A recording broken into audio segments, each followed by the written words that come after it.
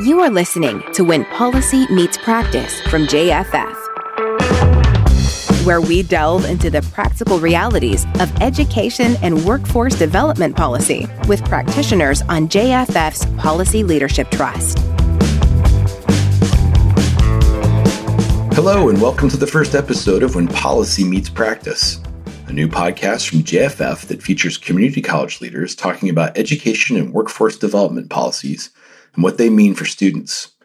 I'm Paul Fain, a longtime higher education journalist now focused on connections between education and work.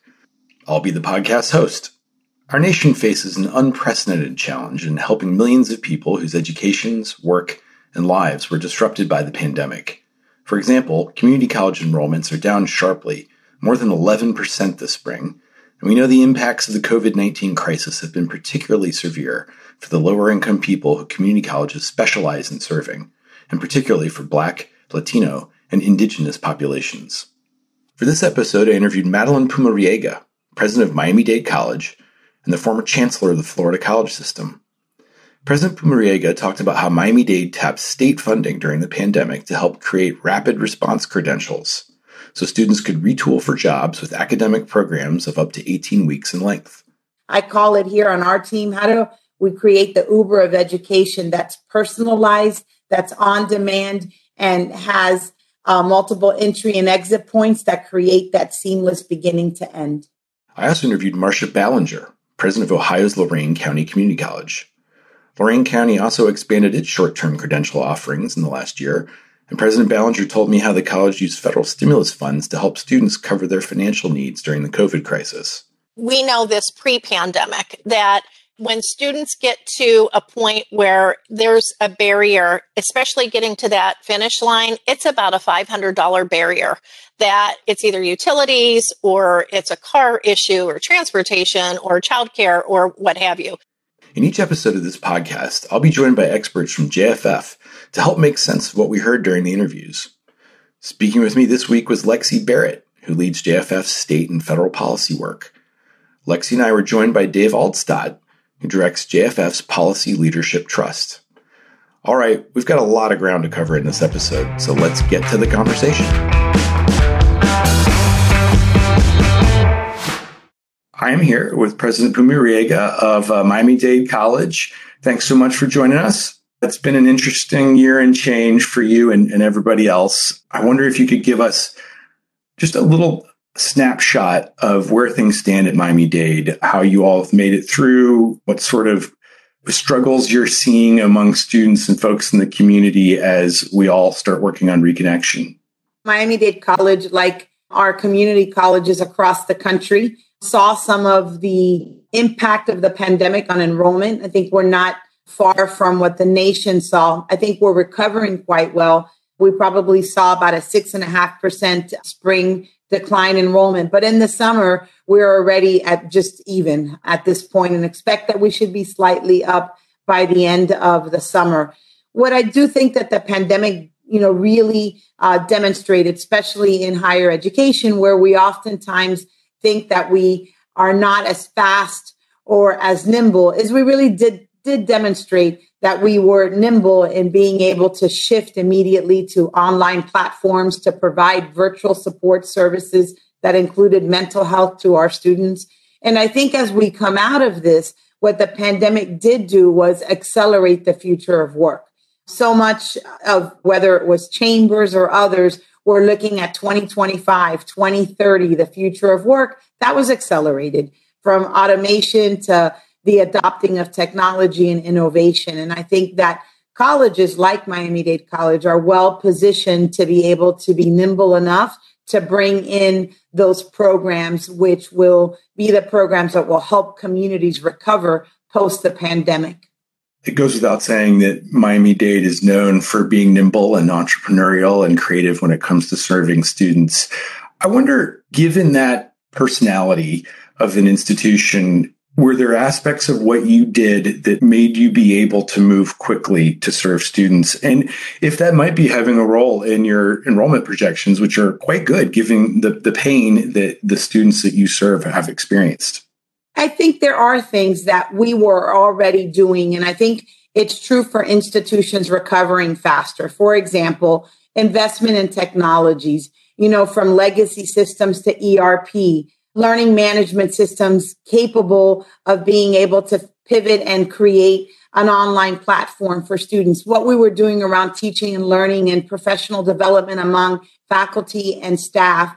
And so many of the programs that we were beginning to pivot where students could access them in a virtual environment, whether it was tutoring programs or whether it was blended academic programs. I think all of those things already in motion for colleges like Miami-Dade College made that pivot much faster, probably more seamless. In the process, what Florida did in terms of just creating policy from the Florida Department of Education made funds available for rapid response credentials. And so it also helped the college position itself that we were being funded and helping get student scholarships and stipends for programs that we could retool and upskill our students within 18 weeks. That's helped tremendously. And now with everything happening in Miami-Dade County around technology, leveraging what was already a path of stacking credentials, micro-credentials, badging, that helps, I think, be nimble enough and put the course offerings that students who are coming back to level up, if you will, so they can re-engage in the workforce, or our current students looking to pivot into an in-demand field. What it does is give us that platform to accelerate our impact. Speaking philosophically or specifically as you want, in terms of the rapid response credentials, I know, again, that Miami's doing a lot with IT right now.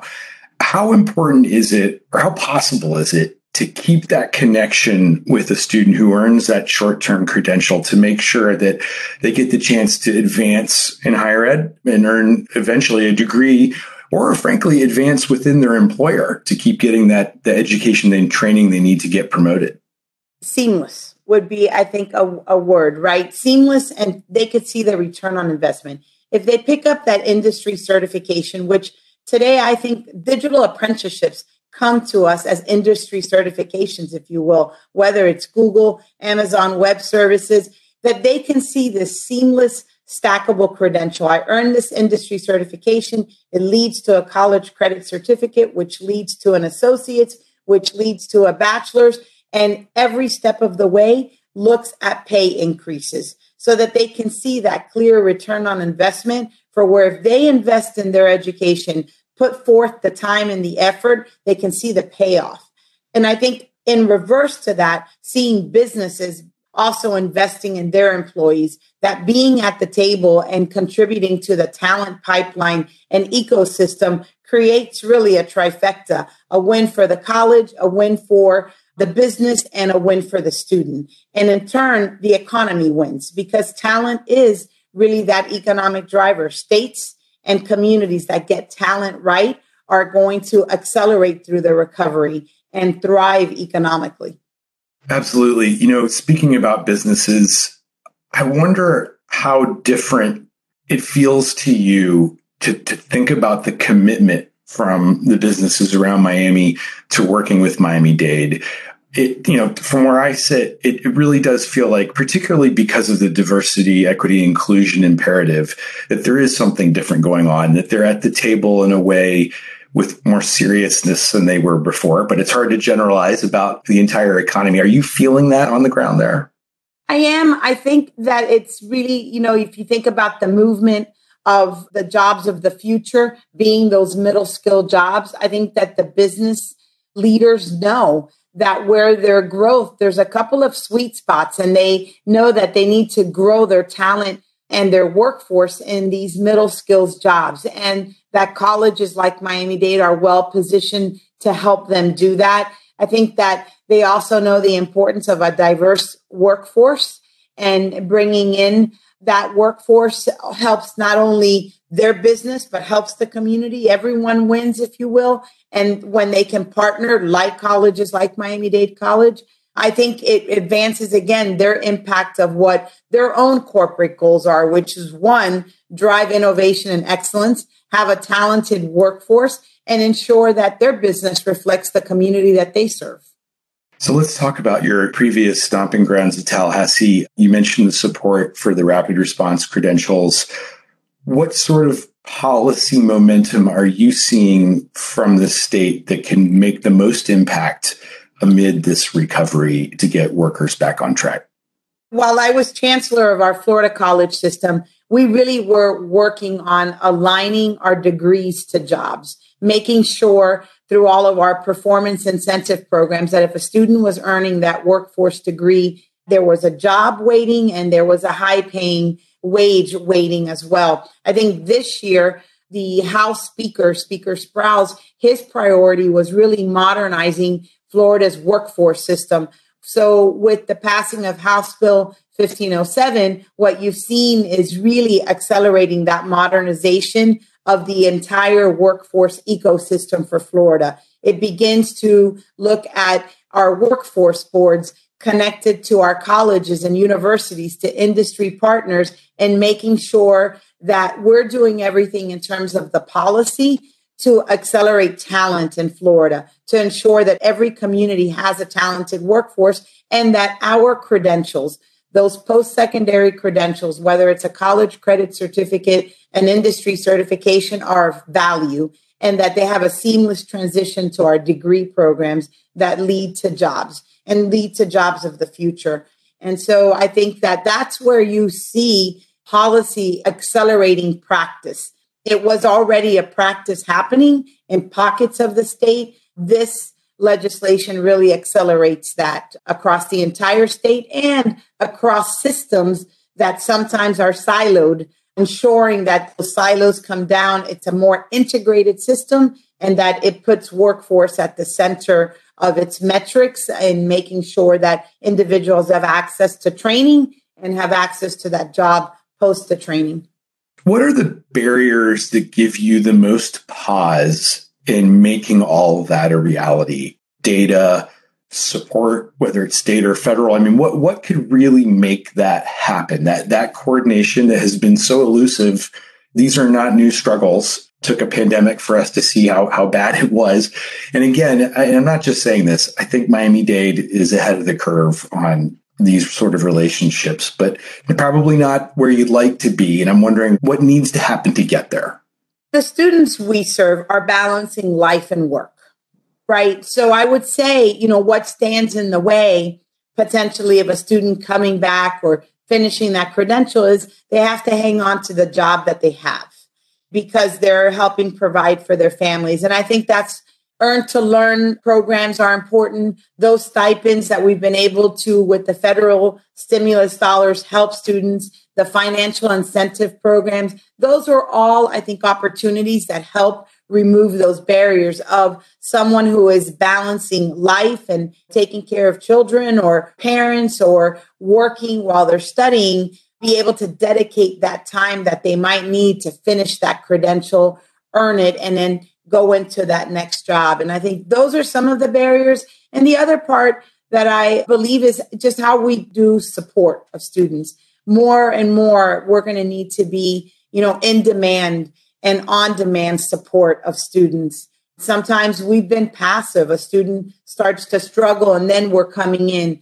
How do we use data? How do we leverage our own AI and analytics to help a student get that support that they need to continue on? So I think that's going to be upon us on how we redesign that student experience. I call it here on our team, how do we create the Uber of education that's personalized, that's on demand, and has multiple entry and exit points that create that seamless beginning to end. I like that. That's sticky. I can remember that.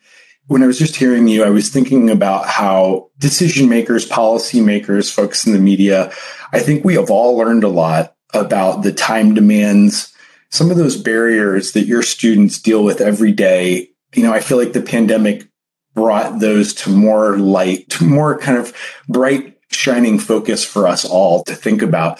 Are you seeing more sophistication among policymakers and others on how to factor that in to policy solutions? I mean, are these durable lessons that we can take away from the pandemic? I think so. I really believe, as I said earlier, talent is the new economic development currency. And I think there's not a legislator or a policymaker that isn't focused on economic development. It's how communities thrive. It's how states thrive. And you can't do that without having a talented workforce. And I also think that what the pandemic did is just, again, accelerate the future of work, accelerate automation and technology. And so now you couple those things together, that talent is an economic driver. And how do you accelerate talent into the workforce? It begins to really shape this alignment of degrees that lead to jobs and jobs that lead to, livable and life-sustaining wages, and how that all together makes up that ecosystem of economic development and of thriving communities and communities that have paths to prosperity. Well, we'll leave it there, Madeline. I know we've barely scratched the surface, but I hope we can keep in touch. It's going to be an interesting year in Miami-Dade and the rest of the country. But keep up the good work, and thanks for your time. Thank you so much. Next up is Marcia Ballinger, president of Lorain County Community College.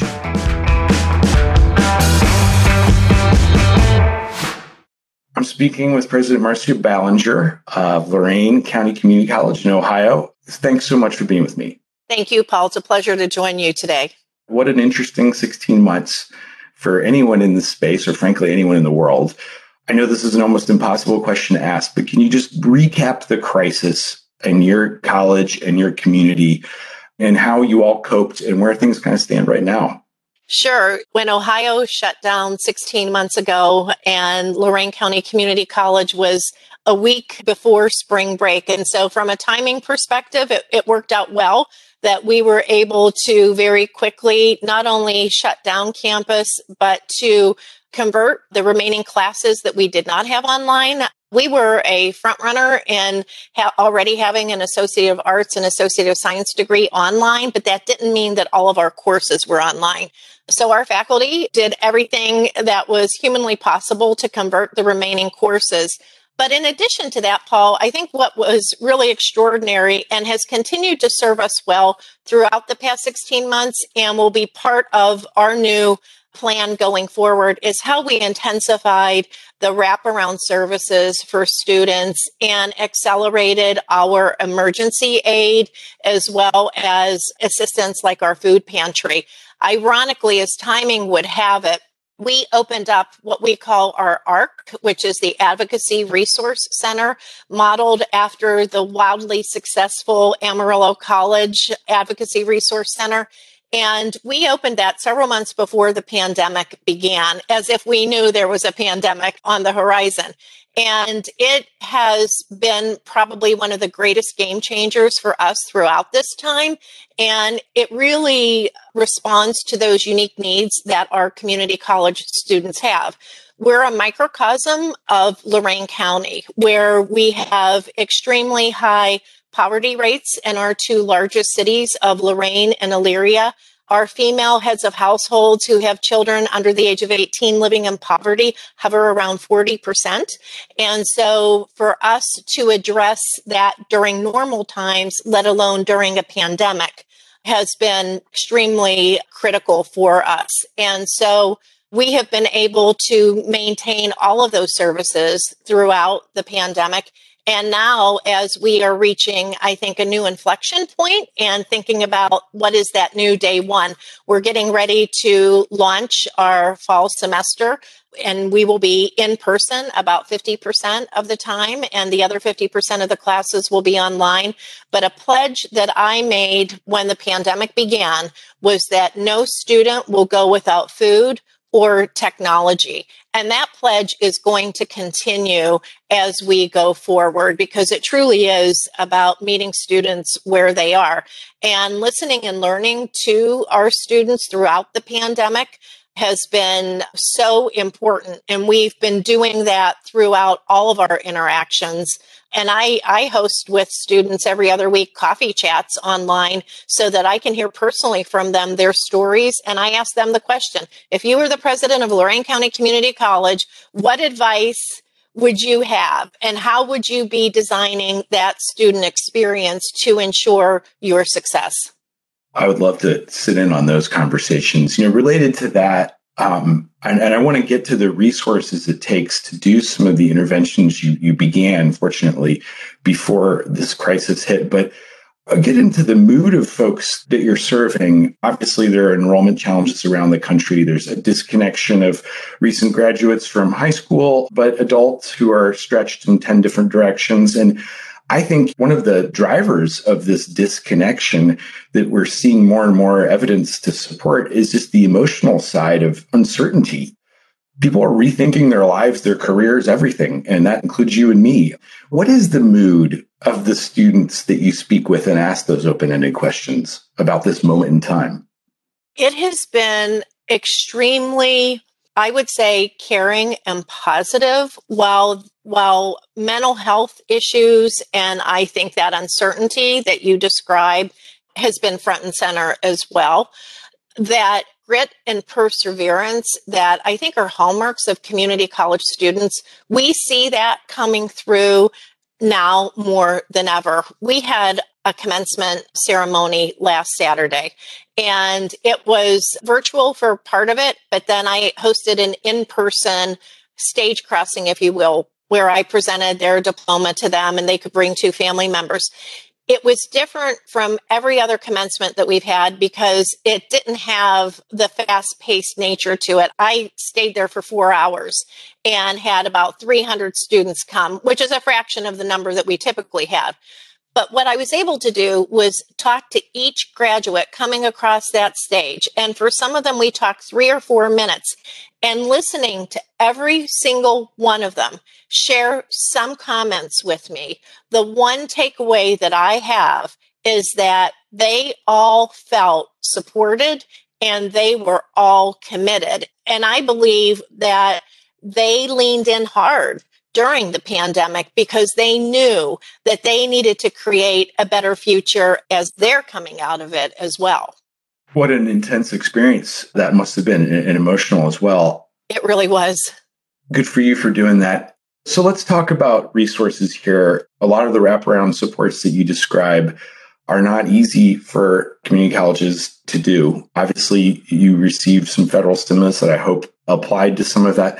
But can you talk a little bit about how resources shook out in the last year and how much the federal aid helped and kind of where things stand on that? Yes, absolutely. The federal stimulus has been an accelerator for our students. What we found, and we know this pre-pandemic, that when students get to a point where there's a barrier, especially getting to that finish line, it's about a $500 barrier. That it's either utilities or it's a car issue or transportation or childcare or what have you. So we truly leveraged the stimulus funding, again, going back to ensuring that all students had access to technology, that they had access to food, that, we could cover whatever costs that they needed to have covered. And then we were able to leverage the federal stimulus funding with philanthropic resources. We have found that our community has stepped up in big ways at individual levels as well as philanthropic levels. Lorain County Community College is supported by our local taxpayers from an operational perspective, and that tax levy comes on the ballot every 10 years. Wouldn't you know that tax levy was on the ballot last April when the economy was starting to go south? We were in the, throes of the early stages of the pandemic, and we were out asking our taxpayers to vote for the local funding for Lorain County Community College. We had the highest percentage of voter support than we have had in this college's history, over 60%. And I attribute that to the community recognizing and understanding the needs that they have. Our students are the graduates who are the first responders. Our students are the graduates who are the nurses taking care of you in the hospitals. They're the teachers And the list just goes on. But they also know that this community college is part of the economic recovery that's needed. And then emergency resources, like we were just discussing for students, that supports what students need, and to stay connected to those advisors and to have the intensive support that is needed, because we are so committed to meeting students where they are, not where someone thinks they should be. Well, that's a remarkable data point, really, in the increasing concern about public perceptions of higher ed. That last April, when we all remember what that felt like, or maybe we don't, that you were able to get more support for your institution. That's pretty remarkable. So thinking about the community, how have the relationships for your institution shifted with employers? To me, it feels like there's an urgency there that is remarkable, but I can't tell the depth on the ground of how things really changed. What's the gut check for you there? They have amplified with employers, and from a couple of different perspectives, both from employers who have incumbent workers that they are trying to increase their skill level, as well as there is such a gap in what they need. And so we have doubled down on our efforts with employers and have employers at the table with us co-designing the curriculum. And we launched this past September 22 short-term fast track programs in 5 different cluster areas. And these are all offered for free for individuals, because what we were able to do was leverage local workforce dollars, state workforce dollars, and federal stimulus dollars to ensure that we were creating learn and earn models so that individuals could earn industry recognized credentials in any of these 22 areas, that we connect them to those employers in our local community who were part of the design. And that can then be leveraged into a 1-year technical certificate, and then an associate's degree, and then a bachelor's degree. Because our overall intent is to grow that socioeconomic ladder, if you will, for the individual. But the employers then have that ability to grow the individual within their workforce. And there have been policy changes at the state level that have been great enhancements to this, that have been part of some of the stimulus funding as well. And so I think there have been lessons learned from that. And some of those have been non-credit, and Ohio has not funded in the past non-credit programming. And so some of the opportunities, I believe, going forward, Paul, will be the ability to see how these short-term industry recognized credential-based programs can be leveraged to build that workforce that makes us that much more competitive. Well, I'm glad you brought that initiative up. We all hear more and more the way that to make that work best for students and employers is to make sure that they ladder up to further credentialing. And that's not easy to do. And there frankly hasn't been a lot of that around the country. When you look at policies on the table right now in Washington or Columbus, potentially massive subsidies that could be used for some of these programs, how best to leverage them so that they are stackable? I think it's a whole ecosystem around it, right? So that it truly does ensure that there is that ability for that student to continue on, and that it is easy for them to do. And from the employer side, navigating through that, when we listen to the employers, while there are these different funding streams and different policies, navigating through it can be quite the challenge. And so what we've done as a community college, I like to describe it as we take the pain out of that needle prick, right? And so we're the barrier busters. We like to figure it out for them and facilitate that. So I think from a policy perspective, both at a federal level and a state level, is how can we ensure that the systems are working together so that it's not so complex that a student can't navigate it and an employer can't navigate it. We've got to put the system together so that we're designing with that end in mind. And that end in mind is two-pronged. It's for the individual to be able to go up that career ladder and to ensure that they have meaningful wages for themselves and their families and be part of a greater vibrant community, and that the employers have not only access to a qualified workforce, but that they grow that learner worker to ensure that they are as competitive as possible, not only for their local economy, but so that they are competitive for America. Very well said. A great point to end on. Talking about reducing complexity, you just explained some of the most complex pieces in higher ed policy so succinctly. Thank you for indulging these questions, Marcia. Congratulations on getting through this challenging stretch with you, the college, and all the students you serve. Paul, thank you so much. Okay, now we're going to turn to our sense-making segment. Please stay tuned. I'm joined here by two experts from JFF to make sense of what we've just heard. First up is Lexi Barrett, who leads JFF's policy work, and Lexi also served in the Obama administration. And then David Aldstadt, who leads the Policy Leadership Trust and focuses on federal and state policy. So let's start with Lexi. Any kind of top-line thoughts about what you heard? Anything jump out at you? Yeah, I think my biggest takeaway was that these are two amazing community college leaders. They're both driving impressive innovations during incredibly difficult times. But I also know that that's unfortunately not the norm, right, that we're seeing across the country, that not all colleges are thriving, not all students are thriving. There are a lot of challenges that have always been there, but new ones that have been added on during the pandemic. And that's really what brings me back, as it always does, to policy. And causes me to think about how can policy clear the path for other colleges to do the sorts of things that we heard about happening at Miami-Dade and Lorain. And when I think about some of the examples that they gave of how they're accomplishing these shifts and these changes and these connection points in their ecosystem, I see the connections that they're making to policy, that they're taking a federal policy, they're taking a state policy over there, and they're leveraging those in a way to meet their leadership vision for their colleges and their students. For example, you take Lorain, where Marcia took a small state program called Tech Cred.